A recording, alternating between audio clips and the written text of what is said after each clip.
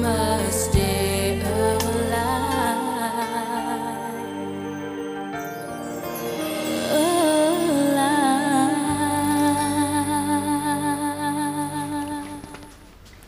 You think if I drink this, I'll turn into a monster?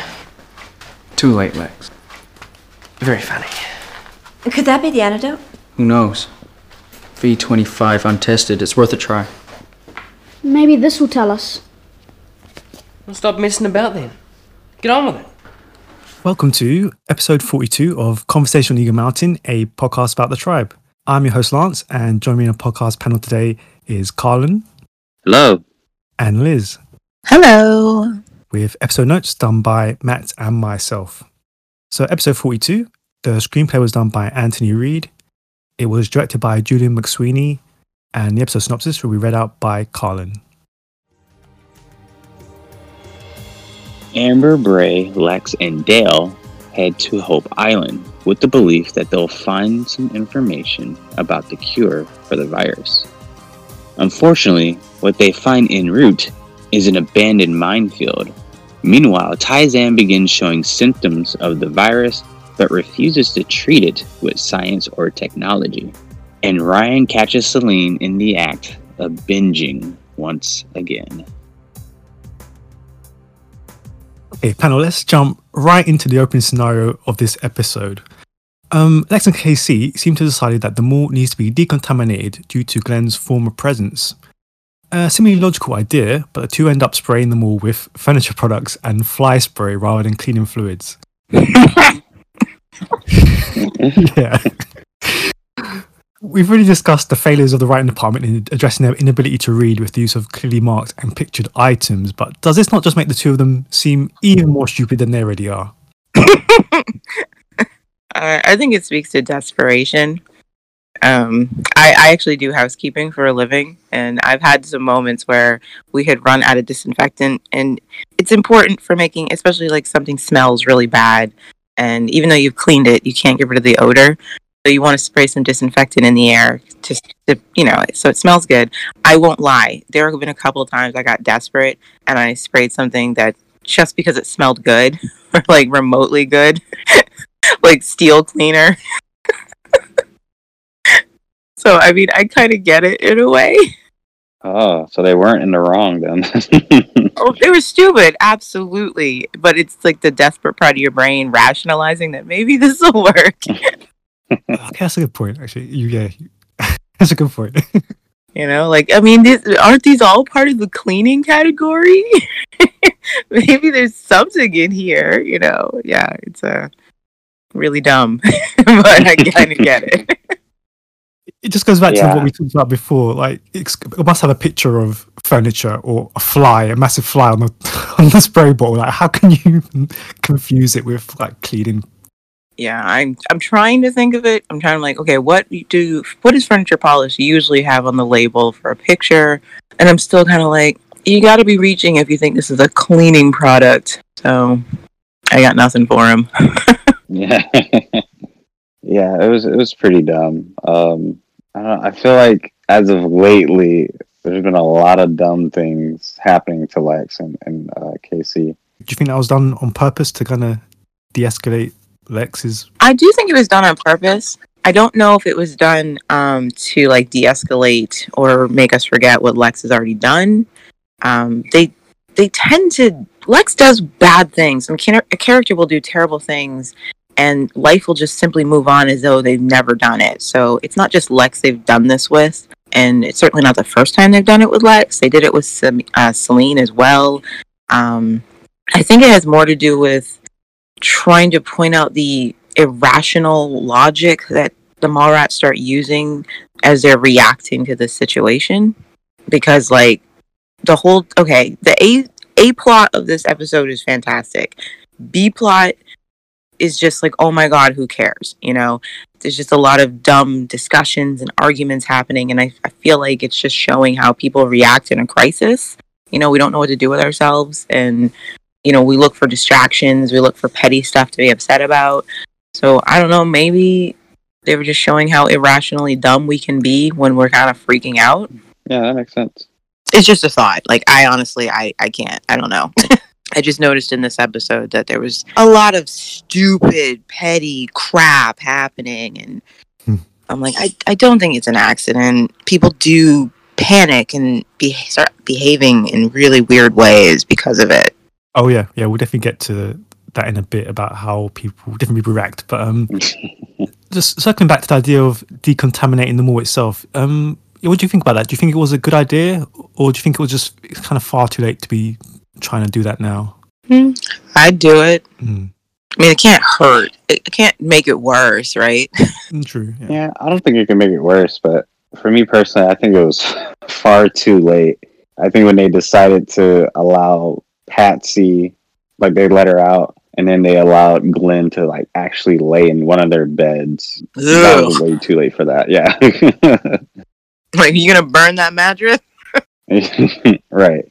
And the virus itself is airborne, so there's not really much they can do at that point. It's already contaminated them all. Well, they don't know if it's airborne. They don't know how it transmits. Because remember, Lex and Patsy were both quarantined because they touched Glenn, and it was all about touch. And when they had their big, great moment, they all purposely made a point of touching each other. So they still don't know how the virus gets around. I don't think it's a bad idea to try and decontaminate them all. I mean, again, it can't hurt. It might not help, but it can't hurt. There may be other dangers there, worse than ghosts. Eh? Well, the place might be contaminated. Oh, yeah. Sure. It could be seriously contaminated. After discussing the plan to go to Hope Island as a tribe, Lex, Amber, Bray, Dal, and Bob set off, with Sandra having reiterated the dangers and horror stories of that place, and a group passing Glenn's burial site. Panel, did anyone think or feel that there could be foreshadowing a death or any serious events? You know, I don't remember if that crossed my mind. Maybe? The tension is pretty good in the A-plot, so I think I was genuinely concerned about them. Like, oh my gosh, what are they going to get into? What might be there? But I was also just eager to, like, let's do this. You got to do it. It's worth the risk. We need answers, you know? Yeah, I thought there were serious events ahead. This is, like, my favorite episode of season 1 because I felt like now we're finally going to get all the answers. Like, who made the virus? Like, why is the virus killing so many people? And, like, why is it now killing kids? So I was so excited to, like, finally get some answers. It does have a feeling of, like, death hanging over them, though, especially reminding us of Glenn so much in the episode. Zandra thinking about Glenn, his funeral pyre, staring at it. It definitely is hanging out with them. Like, you know, Death he's that annoying kid who joins you at the table, like, hey, what you guys doing? You have plans after school? And everyone's all awkward, like, oh, hey, Death. I mean, we were going to go to Jordan's house, but I don't think there's enough room in the car. Yeah. Yeah. And then as far as Dale, Lex, Bray, and Amber as the group that goes, I love that group, but now looking back at it, I kind of wish we would have saw, like, you know, other tribe members gone. I felt like that would have been a lot more entertaining to see, maybe like a Tyson and then even a Zandra and how they would react to being on that island, along with Ryan and Casey. Yeah, the tribe at this point, the writers are definitely have an A squad and a B squad. You can tell the ones who get the best plots and most interesting development, and the ones who are just kind of filling out the room. And I can't help but feel like by this episode, some writers are playing favorites. Like, oh, convenient, Ryan has to be left behind again. You know, it's got to be these guys who get to go and have this awesome adventure. It'd be different if the characters left behind got to do something very interesting as well, but instead they're just left to do a lot of annoying bickering, and you don't want to be at the mall with them. So yeah, I kind of feel like at this point the writers have their favorites. Oh yeah, that would have been it would have been really good if Ryan would have went instead of Lex, and then it would have been awesome if they would have took Patsy along with them. Like, I'm not saying that the group that went isn't a great group and isn't used well, but again, it just kind of feels like they got to go because they're favorites, and the writers love writing them and know what to do with them, and the ones who stayed behind, they just don't get as much to do. You know, it's just a lot of busy work back at the mall. I don't know. Yeah, I agree. Definitely. Like, those guys got to go on the class trip to Washington, D.C., but the rest of you whose parents couldn't afford it, you have to sit in the lunchroom and hang out for a few days. Right, yeah. I mean, let's talk about the grouping, because do you think it was a sensible decision for all 3 tribe leaders to go? At that point, I just feel like it made sense because they were the most sensible people to go. But again, it's because they've been written as the most sensible, and no one else has really been given a chance to show that they could handle something like that. I guess it makes sense. You wouldn't want to leave Lex behind, that's for sure, because you don't know what he'll get up to next when you're not there. So better just keep him with you. And Ryan is definitely the best for taking care of the mall and taking care of everyone there, and he's not going to cause any trouble. You might need muscle, so you wouldn't want to take 2 guys. I guess it was a very sensible choice, but it just coincides with these also being the writer's favorite characters. Right. Yeah, I think in terms of a writing standpoint, it was perfect to get these characters together, because you have the thing with Amber and Sasha, and now she's kind of contemplating about being with Bray, and then you have Dale, who's good at science and good at computers, so they wanted to bring him along. And then honestly, Lex is such a wild card that you can put him in any scenario that he'll make it pretty entertaining. Let's talk about that point, because I was going to bring it up a bit later. Like Dal and his kind of expertise with computers, like, why didn't they bring Jack? I mean, ignoring the leg, like, he is the most important person to take along to this research facility. I think they remembered that they have Dal and that he is also intelligent, and they haven't given him anything intelligent to do for quite a while. So why not utilize him? And I don't know, I was glad they took Dal instead of Jack, because, dude, I would have picked Dal just because I wouldn't want to listen to Jack complain the whole trip. Stay here. Stay here with your wrapped foot. I don't want to listen to this the whole freaking time. That's all Jack would have done the whole trip, is bitch and moan and complain. I was like, we already have Lex. We don't need Jack on top of it. Yeah, that I agree with, but he would be the most, he's the most, like, crucial member to bring along, I think. He would have been, I suppose, but I still think the writers were like, we forgot we haven't utilized Dal in a while, and Dal is also just as intelligent as Jack.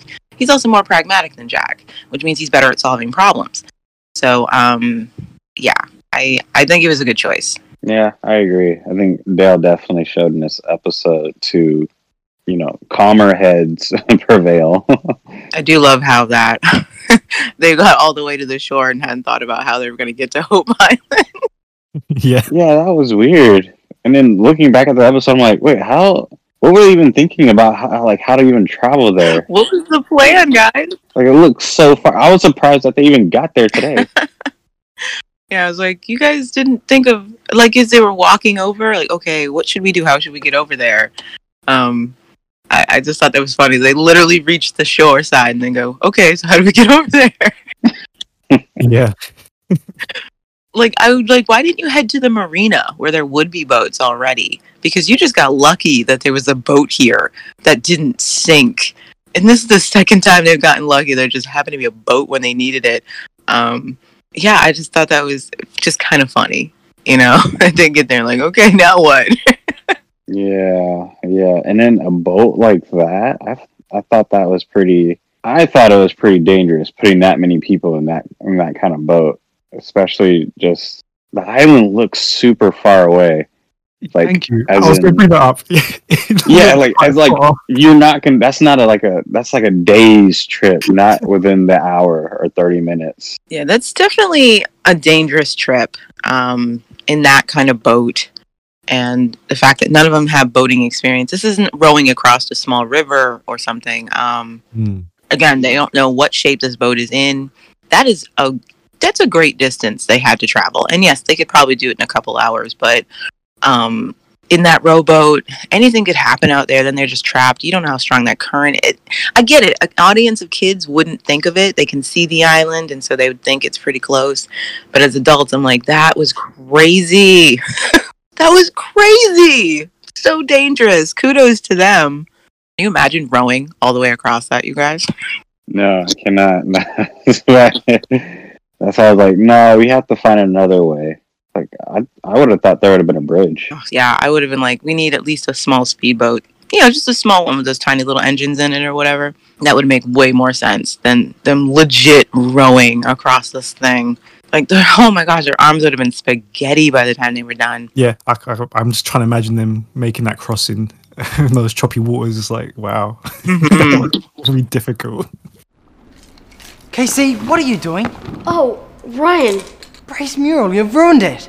No, please. Please don't hit me. My dad was always hitting me. What are you talking about? That's why I keep getting into trouble. I can't help it, honest. He used to beat me, something awful. I'm not gonna hit you. Just give me the paint. Let's go back to the mall for a bit because we need to talk about KC. So with all the leaders away, the young lad runs completely amok in the mall, doing several things like defacing Bray's mural, which I thought was a particularly harsh act given that the group have completely dropped kicking him out of the mall. He paints Porky, he roller skates through the corridors and breaks Tai-San's circle, and steals batteries. Yeah, panel, we know that everyone's feeling the tension in this episode, but do you think this is really the case with KC? Yeah, what do you think is up with him? I think it's a classic case of acting out. I'm not saying it's okay. I don't approve of it. If this was my child, I'd knock him out. But I'm like, all right, that's enough. Okay, I know things are scary, but there's no reason to lose your mind. But I do think it's just he's acting out in response to all of this, and dealing with it's easier than dealing with any panicked thoughts, and. Yeah, I think that's all I think it is. I can't think of any other reason for why they would write Casey being this obnoxious at this point in time. Yeah, I agree. I definitely think it's acting out, and then him just wanting attention since he's not getting that from Lex since Lex is gone. It's very irritating. I don't think that's how I go about it if I was writing his character, but yeah, I just think that's what they were going for. Everybody is kind of being obnoxious in their own way, and I guess someone thought this fit Casey. It does feel a bit needless though. Like, I don't know how it services the story, but yeah, I was going to bring it up. It doesn't really serve much purpose for Casey. It didn't kind of go anywhere or do anything. It just yeah, I felt like they were going to bring something up, like his past or something, and then him lying to Ryan about how his dad used to treat him. I thought Ryan was going to find him later and be like, hey, like, you shouldn't lie, or you shouldn't do this, shouldn't do that.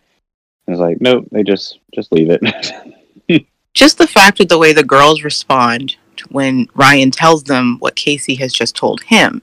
And, Ryan's actually quite upset to hear that this boy was abused. And, yeah, like you said, you feel like this is going somewhere, like it's going to serve some sort of purpose or some kind of character growth moment. And then the girls, just basically say that Casey must be lying because he told them a completely different story. And they are not at all concerned about this. And then it's completely dropped. Like, it just didn't matter. So a lot of Casey's actions feel like a waste of time. You don't really know why they have him acting this way when it doesn't service the story. It doesn't, help Casey grow. It doesn't do anything for his character. I just don't know why they chose to go that way with him. Like, why bring up his past if you aren't going to do anything with it and you're just going to throw it off like it's a joke? And, there's so much, like you said, Carlin, there's a moment that could have happened between Ryan and Casey. There could have been some exploration of Casey, and it could have been a great mirror image to what happened with Lex and the fact that he was abused and there wasn't anybody who swooped in to help him. And yet you could have Casey, there's somebody swoops in, but they don't do anything with it. Yeah. And just a waste of potential right there. Yeah. When I was watching this episode on YouTube, a lot of the YouTube comments were saying how disappointed they were that they didn't really dive into Casey's past. Learning more about him and why he is the way he is. It's like, oh, you had something you could have used two of your characters, and it could have been great. I would have loved to see a scene like that between Casey and Ryan. Really diving into why Ryan felt like he needed to take care of Lex and that nurturer in him, and Casey, maybe finding a different, person to look up to, or just anything. It could have been used for character growth, and they just wasted it and wasted your time by forcing you to see it. And yeah, I agree. Yes, I mean, speaking of his past, what do you think is the true story for Casey? Do you think he did grow up in a home and not know his parents, or do you think he did have a dad who beated him, or is both true? I think Casey's truth is a conglomeration of everything we've learned about him. I definitely believe it's possible that he came from a troubled home with his parents who couldn't get it together. They had complicated relationships. You know, they could be kind and play video games with him, and they could be harsh and they could beat him, and they could also not always be able to keep him. The state would have probably had to keep getting involved with this kid, you know what I mean, and taking him out of that home. I think it's all possibly true. We just don't have a context for it. And he's just coping with it, you know, coping with what friggin' happened to him, not really understanding why, because he's a child, and, you know, just telling stories about it. I mean, I think I would have responded the same way. I was a big storyteller at Casey's age. I didn't think lying was bad, because I wasn't trying to do anything bad. I just loved telling these obnoxious stories. And I think that's how I would have responded to growing up in such a chaotic situation. Yeah.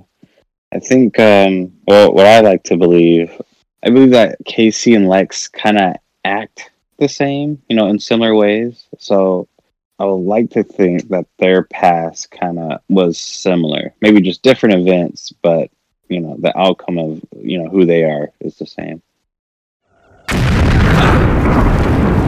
What the? Mines! We're in a minefield! Oh! The dog! Bob! Sit! Sit, boy! Good boy! Now stay! Good boy! What are we gonna do? If he moves, he'll get blown to bits. Yeah. So could we. Wait, hang on, we've got to think about this. What's to think about? Let's get out of here. As the exploration group have reached Hope Island, the tension suddenly shifts as they discover that they are in the middle of a minefield. Yeah, panel, what did you think of that sudden twist, and Bob having discovered the mines? Nice. I loved it. I love that it suddenly turns into like this RPG quest. These obstacles coming up. I thought it was great. Like, this actually becomes a danger. At first, it's just kind of like, oh, it's what might be fine there. But then when you hit the minefield, you realize how much danger these kids have put themselves in. It catches your attention just like it gets theirs. When that bomb goes off, mwah, chef's kiss. So good. Yeah, I really enjoyed it too. It was, like you said, definitely like an RPG moment. And it definitely raised the stakes to the point where, all right, now we have to find something in this facility, you know, before we head back to the mall. And it so reminded me of like a Legends of Zelda kind of game from the 80s where, okay, you have 4 people on this quest, and every time you come up against a problem, you have to pick the character who's best suited for the problem. And so I love that about this entire trip, because everybody gets to show their strength and the purpose of them being on this trip. And it's also one of my favorite conversations, whether or not they should leave Bob or take... Oh my gosh. Freaking love that. I woke up as soon as that bomb goes off. I'm like, okay, you've got my attention. I can't wait to see where this goes. Once again, yeah, good knowledge from Dow as well about mines. And you know, Bray suddenly, you know, immediately being like, okay, what we need to do is find them. You know what I mean? We're not leaving Bob, and we can't just sit here. Find the mines, you know, getting down on his hands and knees, like, yay, Bray's doing something awesome. You know, it's a great scene. It's awesome. I love everything about it. Lex, if you don't want to help, just sit back and shut up. Yeah, let's talk about that. Lex was willing to sacrifice Bob to set off all the mines. I get it, though. I do. I mean, I would not have sacrificed Bob, but I get the pragmatism behind it. Like, dude, he's just a dog, you know? Yeah, I thought it just made sense, you know? I wasn't surprised or anything. Yeah, I wasn't surprised either, but at the same time, I think throughout this entire episode, I was like, why are we bringing Bob with us? Because Bob has a role to play, because he's awesome and he saves the day. No, well, throughout the entire series, Bob has to be like one of the laziest dogs I've ever seen. He is reserving his energy until the moments when it matters.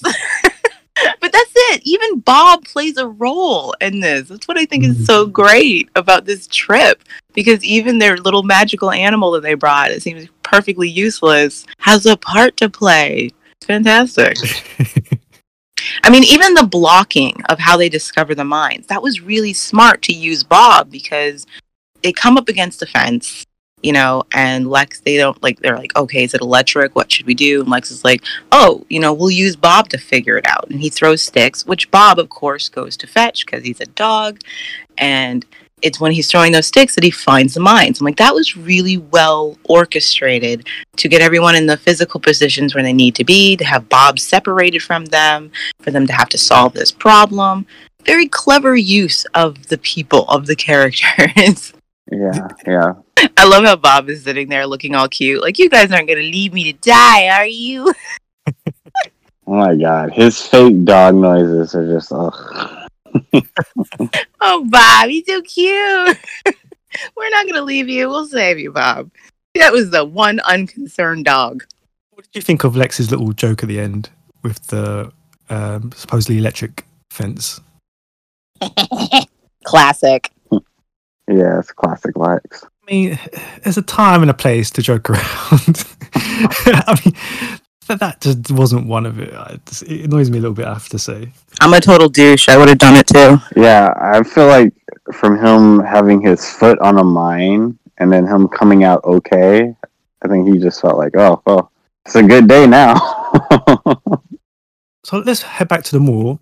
Do we have to? I know. I feel the same way. It annoys me. I don't want to see them all. I want to see what's going on Hope Island. Anyway, what am I supposed to have done? Stopped him telling everybody how Lex planted the water on Bray. Bray had it coming. What? Always playing so high and mighty.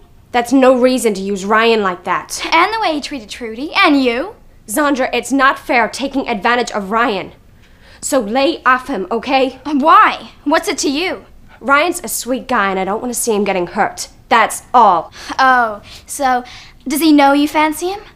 Grow up, Zandra. Don't say that. I don't want to grow up. Those that are left behind, everyone seems to be feeling the tension of events, but in different ways. With Celine feeling guilty after Ryan finds her binging again, he tries to reassure her by telling her that they've all done things that they're ashamed of. And it's this scene that he admits his part in covering up the water scandal.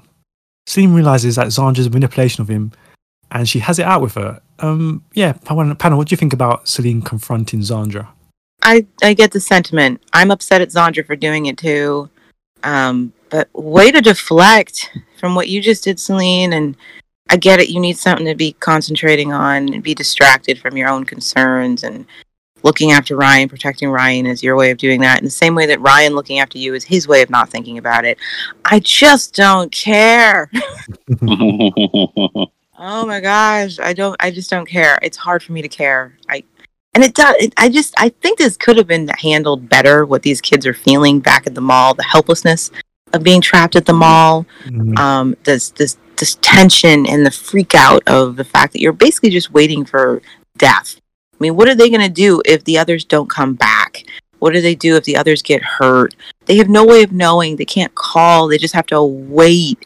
I feel like they just could have handled this better than the mindless, annoying bickering we have to listen to whenever we're with them. Because there's lots of great material, but they don't do anything with it. It's just noise. Zandra's fears of getting old and freaking out about that. Even the fact that she's not sorry for her part in setting up Bray. That's an interesting conversation we could have had. There's just some stuff we could have explored about these people, and we don't. I'm just like, why are you making us listen to this crap if you're not going to use it? It is interesting, Zandra's kind of general sentiments towards Bray. I don't know. I wish they would have they dived deeper into that. Cause... I know. I'm like, you think Bray deserved that because of his behavior? Fine. Fair enough. What about Lex and the things he's done, Zandra? I don't understand your point system and how you value people. You know, why not explore this? Why not explore Jack and Tysan's very differing points of view on science and spirituality instead of just having them snipe at each other? You could actually do something with these amazing points of view. But no, they're just very annoying to have to listen to. Why are you wasting my time? Yeah, I completely agree. Yeah, it was a complete waste of time. There's a lot of things they could have done with this episode to make it a lot better. Even though I still love this episode, but yeah, it's just unfortunate, especially like Chloe, Patsy are literally just paintings on the wall in this episode. Barely given any lines of dialogue. I mean, Zandra finding the gray hair and her panic at it. You know, this could have led into a very interesting conversation about symptoms of the virus. You know, so that when Tai-San finally sneezes, it would have had more impact because they've all been discussing it and what it means. How will you know if you get it? And, you know, then it would have had some impact when she suddenly sneezes and everybody's like, uh-oh. You know what I mean? But no, Zandra yanks it out of her head. She's freaking out. And, you know, Celine's like, whatever, who cares? And it's dropped. Okay, I guess it doesn't matter. Like, why are you've got all this material and you're doing nothing with it. What is this? Yeah, I agree. I also think that this show makes, I think they put events together on accident. So, like, when Zandra found the gray hair and she's freaking out, that was literally at the same time where Bray, Amber, Lex, and Dale find the skeleton with gray hair. So yeah, they could have totally brought up like everyone slowly getting symptoms of the virus because they allowed Glenn to stay and for, you know, Patsy to roam about. I thought that would have been really cool. And then to see how they all would have dealt with it. Maybe some freaking out and maybe some are like just calm about it. That could have been very thematic too. You're right, Carlin, because then the impact of Amber seeing their inevitable future would have been like a kick to the gut.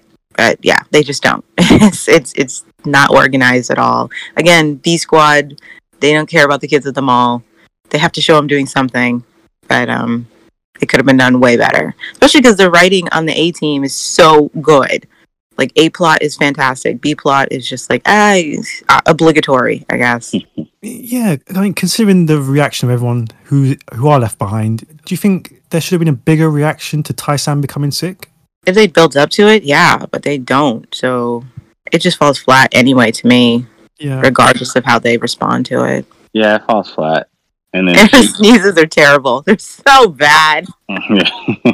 Yeah, her sneezes are terrible. But I mean, at this point, we know it's the virus, but it could have easily just been the toxic filth that Lex was spraying into the air. Could be so many things. But I do like the fact that they respond, that everyone kind of gets silent and they're like, you sneezed.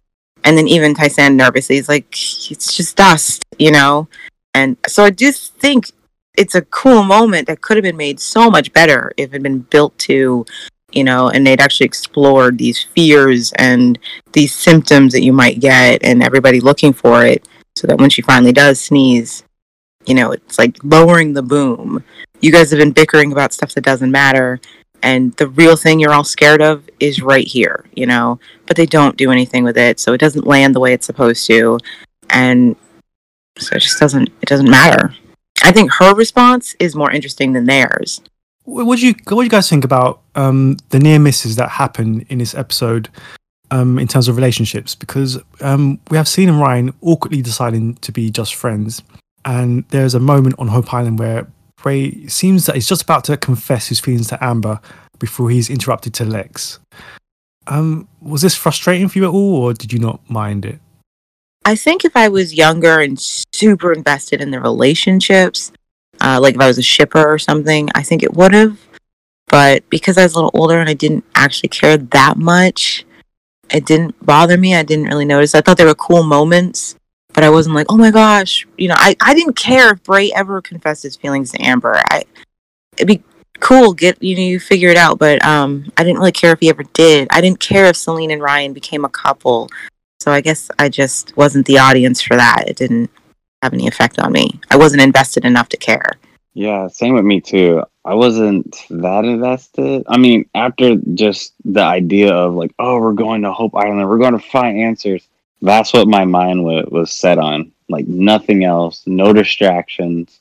We have to do this to save ourselves and potentially the entire world.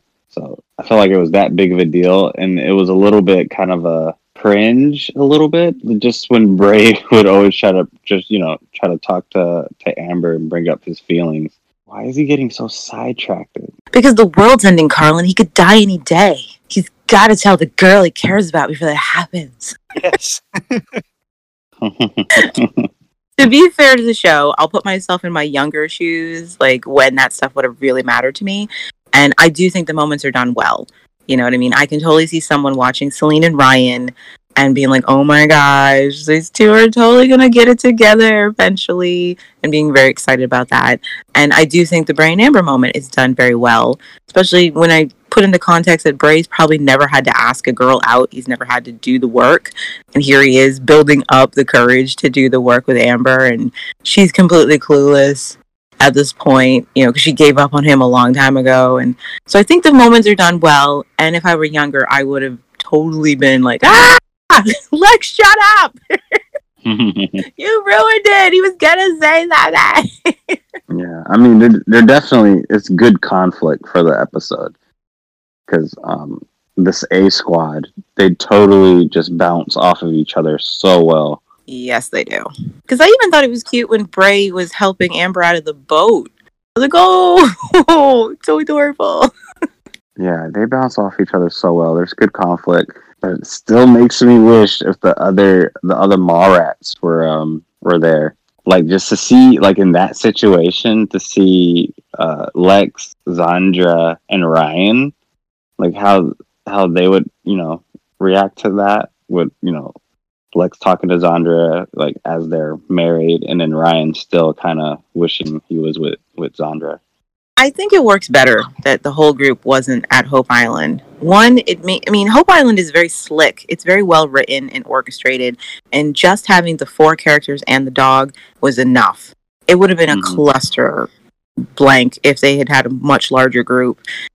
It is a very cool Mission Impossible style adventure they go on, and it works with just the characters they have. Everything from, I'm sorry, I'm going too far, but yeah, it works just the way it is. If they'd had more characters, I think it would have become very clunky trying to figure out what to do with everybody. And all you'd be thinking is, why did they bring this many people on this adventure? This is impractical. So I think they were smart to just bring their A squad to Hope Island, especially when you think of how everything plays out. And then I just wish they had done more with the B squad at the mall. They could have had just as good, you know, writing and adventure over there, but nobody wanted to give them anything, so. Yeah. What is it? Have you done it? I'm in. I've got the files open. What do they say? I don't know, they're all in code. Uh-oh. Codes can be cracked. Might take a bit of time, but... Hey, what? It's okay. Sign of the door. Attention. What's that? It's just a recording. Failed to confirm security code. What does it mean? Password now.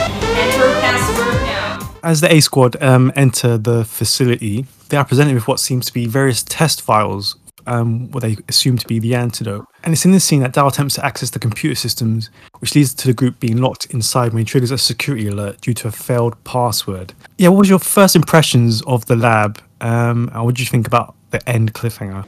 Oh, it was like the final boss. Like, you think you've gotten through all the threats and you're in the castle, and then Bowser shows up and you're like, oh man. I thought I was there, but no, there's one more gigantic thing you have to go against. I thought that was a great escalation of threat. You know, you thought it couldn't get worse than the minefield, and now it's like that would terrify me, the idea that the lab was locking down. Mm-hmm. I'm not even claustrophobic, but I would lose it. Because that's like one of my biggest fears, of being like buried alive, or oh my gosh, you can see out the window that the outside is right there, but you can't get to it. That's terrifying. Woo! That was a good cliffhanger. Yeah, it was definitely a really good cliffhanger. I was a little bit surprised. Well, I guess not too much time has passed, but I was a little surprised that the lab itself was like still in like really good condition. It was weird. It's not like it was hermetically sealed. They were able to just open the door and get in. So right. I mean, we did see one dead body. Yeah. But, yeah. Can we talk about that dead body? No, let's skip the dead body. Oh, come on, you guys. You know you want to talk about that dead body. Okay. Wouldn't that be crazy if that was actually Danny's dad? That's actually great. Okay, that would work for me if that was Danny's dad. I'm sorry, where did they get that prop? Yeah, that was a particularly bad prop. My favorite part is the kids have to act like they're afraid of it. Oh my gosh. Whew, that was a tiny little scientist. Yeah. I was gonna say, like, it looked like this scientist weighed about 80 pounds. Don't touch it now. I'm sorry. I like the fake spider webs that were supposed to have been his hair. Oh my gosh. I'm sorry. I know it's terrible. It's a kid show, but every time it gets me. I don't know why. I was expecting there to be a name tag on that ID card, but they never show you or tell you. Yeah, that would have been great. Remember, up in this season, the dead adults don't have an identity. They're just the adults, who didn't make it. And we don't really discuss them as individuals. They may have been mom or dad, but they didn't have names. They're a monolith that's gone. Yeah, that's so wasted potential. I should ask questions to the tribe official websites and ask, like, did they ever have like this whole plan of like from point A to B to C of the entire story, or they literally just made it up as they went along? Because sometimes it just feels like that. I know from interviews, Ray has said that he's always had a vague outline of what should happen in the show, but the connecting dots haven't exactly been filled out. Right.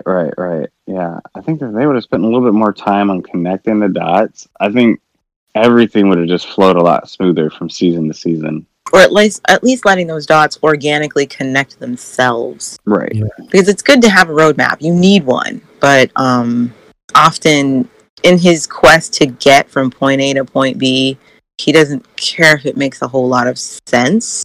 Like where the characters should have organically taken the highway, instead they just traipse through the forest, and you're kind of like, why would they have taken this path to get to this next point? It's just because he needed them at that next point. And sometimes I get it. Sometimes it organically works really well, and then other times you can tell they're just forcing it through. But I think that can happen in any like grand epic adventure. Even Game of Thrones is guilty of it. So yeah. Do you think they did the lab quite well? Yeah, I mean, that was pretty good. I mean, I didn't have much to compare it to. I was like, I've seen labs in schools, so I was like, this is okay, I guess. Pretty simple, but whatever. I kind of felt like the room should have been bigger, and like we weren't seeing the whole room. Yeah, I felt that as well. Like there was a whole bunch of stuff behind the camera that we weren't seeing. We were just seeing what's important. But I forgave it. It was fine. Yeah, the lab was fine. Maybe looking back at it, I kind of wish it was a little bit more menacing, like they're afraid to enter inside this lab because maybe there's like, there could have been like another dead skeleton, bottles of liquids would have just been all over the place. I do think there's something innocuously awesome about the fact that the lab is so simple and clean and sterile, because it figures that, in our sterile scientific world, that we would create something that literally wipes out everybody. It's so dangerous. And yet, when you look at the places where they're created, they don't look deadly. They don't look dangerous. They look very innocent. And I don't know why I like that, but I think it just makes sense that the lab looks, like there's nothing wrong here. And yet, they created the virus that just destroyed the world. Right. Yeah. I do like that too. It reminds me of like the old Fallout games. They were just innocently experimenting, took one step too far. Because even the Jurassic Park labs looked sterile and clean and nice and innocent. And they were really creating an abomination against nature. That's how you get backers and funders and stuff. That's how you get them. You have to make it look like what you're trying to do is so innocent, so they'll give you money. Just like a side thing, but I kind of wish they'd done the Pandorax logo put a bit more effort into it. It's just a P on a circle background. I was like, been a bit more in depth. But you have to admit, there's a 9-year-old out there who was like, I know what that stands for. They thought they were so clever. Like, that P, it must stand for Pandora Hex. My favorite is the generator room just has a sign that says generator room. Yeah, and I was so surprised that even worked. Like, Yeah, that gets me every time. I'm like, oh, that's so nice that they labeled it. yeah. And then also in the lab, I thought it was actually kind of funny that the computer was, operational. Because I would imagine without the generator room, everything would have just shut down completely, and it would have to like boot up. Yeah. Knowing that computer probably would have took days. The Tribes was still, I think it suffers from 90s computer syndrome. Now, in the 90s, computers weren't, people had computers, but the internet and stuff was becoming more, it was still this magical thing. Most people didn't know how it worked. Most people did not know how computers could solve any kind of problem. So if you look back at any movies or TV shows that focus on computers or hacking in the 90s, they literally can do anything. They're magical. You just press a few buttons, and because most of us had no idea how computers worked. If we had one in our home, we used it at best to play some games or maybe some word processing. And the early 2000s is when the internet and computers became more ubiquitous for everybody. And then we realized they aren't magic. They're awesome. They're fantastic, but we understand their limits and what they can and cannot do. But until that became the thing, we were willing to watch people do stuff with computers that's impossible and not know any better. So I feel like the Tribe suffers from that, because think about 5 seasons, everything they make computers do. And their young audience wouldn't know any better, And you're looking and you're like, oh my gosh, this is so stupid. It's very dated. It would have fit so perfectly in, like, crap that happens in the later seasons, especially season 5 would have worked so well in the mid-90s. A movie like Hackers or Lawnmower Man or whatever. Like, they don't actually do that, you guys. So yeah, you have these characters who just click a few buttons and they can basically make these computers do anything, and they can access any files. And, it's like, realistically, none of that would happen, but suspension of belief. Yeah, it's like the CSI enhanced feature. It's just And to go along with it, yeah. like, why didn't you just look at it enhanced feature in the first place? Right. Yeah. And I also, when Dale was on the computer, I was actually trying to figure out what the password could be. I was like, what would it be? I probably would have just put Pandorax just to see if that would have worked. I really wondered what Dale was typing. Yeah, corn. He was typing corned beef. Ketchup. Yeah, I bet it was. I bet the password would be something like really simple too. Really simple. Well, I can't remember my own passwords. There's no way I could have guessed that one. Yeah. There's no way they were guessing that.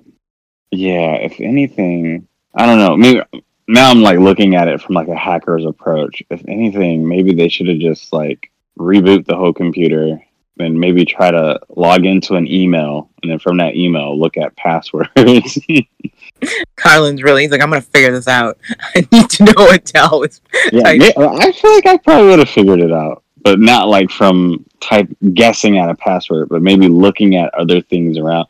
Maybe that key card could have had something, like maybe it was like an identity card, and you can look up that person's name, look them up in the computer, look at their employee number, then their email, and then you can like solve it from there. Not bad. That's good. See, now that just makes me want to know about that guy, that body. Yeah. Like, why was he still there? Oh, it's Danny's dad. Why didn't he go home to his family? I just think that's so sad that he stayed there till he was so sick that he just collapsed in the hallway by the front door. Oh, you know who it could have been? It actually could have been a janitor. That's why this place looks so like really good. And then he just happens to die there. But he ended up finishing his job. He was devoted. Maybe this is all he had in life. You know what I mean? And he made sure everything got shut down properly. And maybe he was going outside to do one last task. and he just collapsed because he was so weak. He's like, I'm just going to stay here and take a nap. And that was it. Yeah, I've always wondered about that guy. His legacy will live on. We're assuming that the antidote was made at Hope Island and shipped off to all the major cities, right? That's where the prototype is supposed to have been made, yes. Okay, I'm sorry. You said it, so I'm going to say it. You said the word. I hate the fact that this is called the antidote because it didn't cure anything.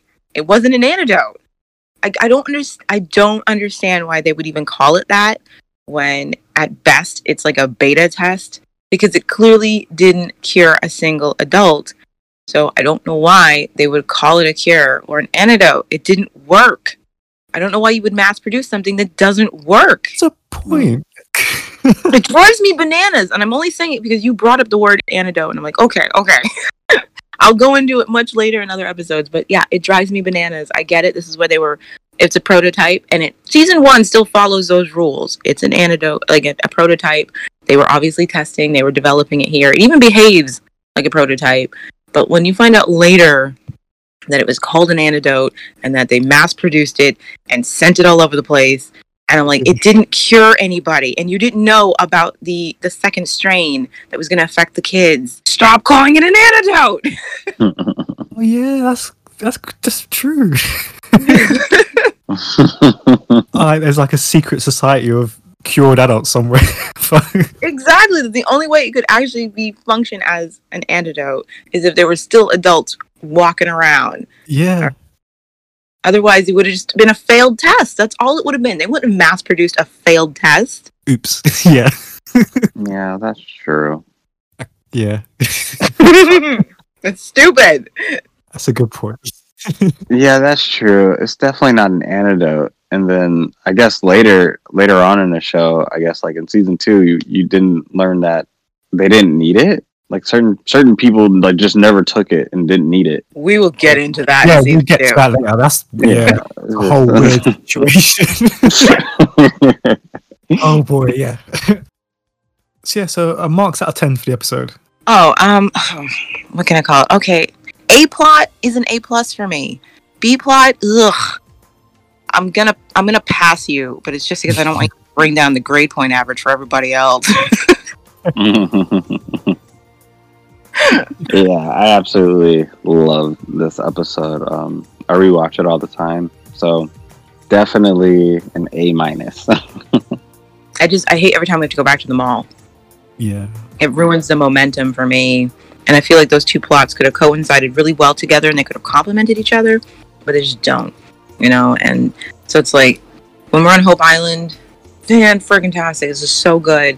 And then they just stop momentum in its tracks, make us go back to the mall, and it's not entertaining. It's irritating to be there. And I'm just like, please, I'd rather go back to the minefield than deal with these people. So I'm with Carlin, A-, just because the mall, the ones we left behind are dragging down the grave. That brings episode 42 to a close. Thank you very much to the panel, and we'll see you next time for episode 43. So until then, bye. Goodbye. Bye.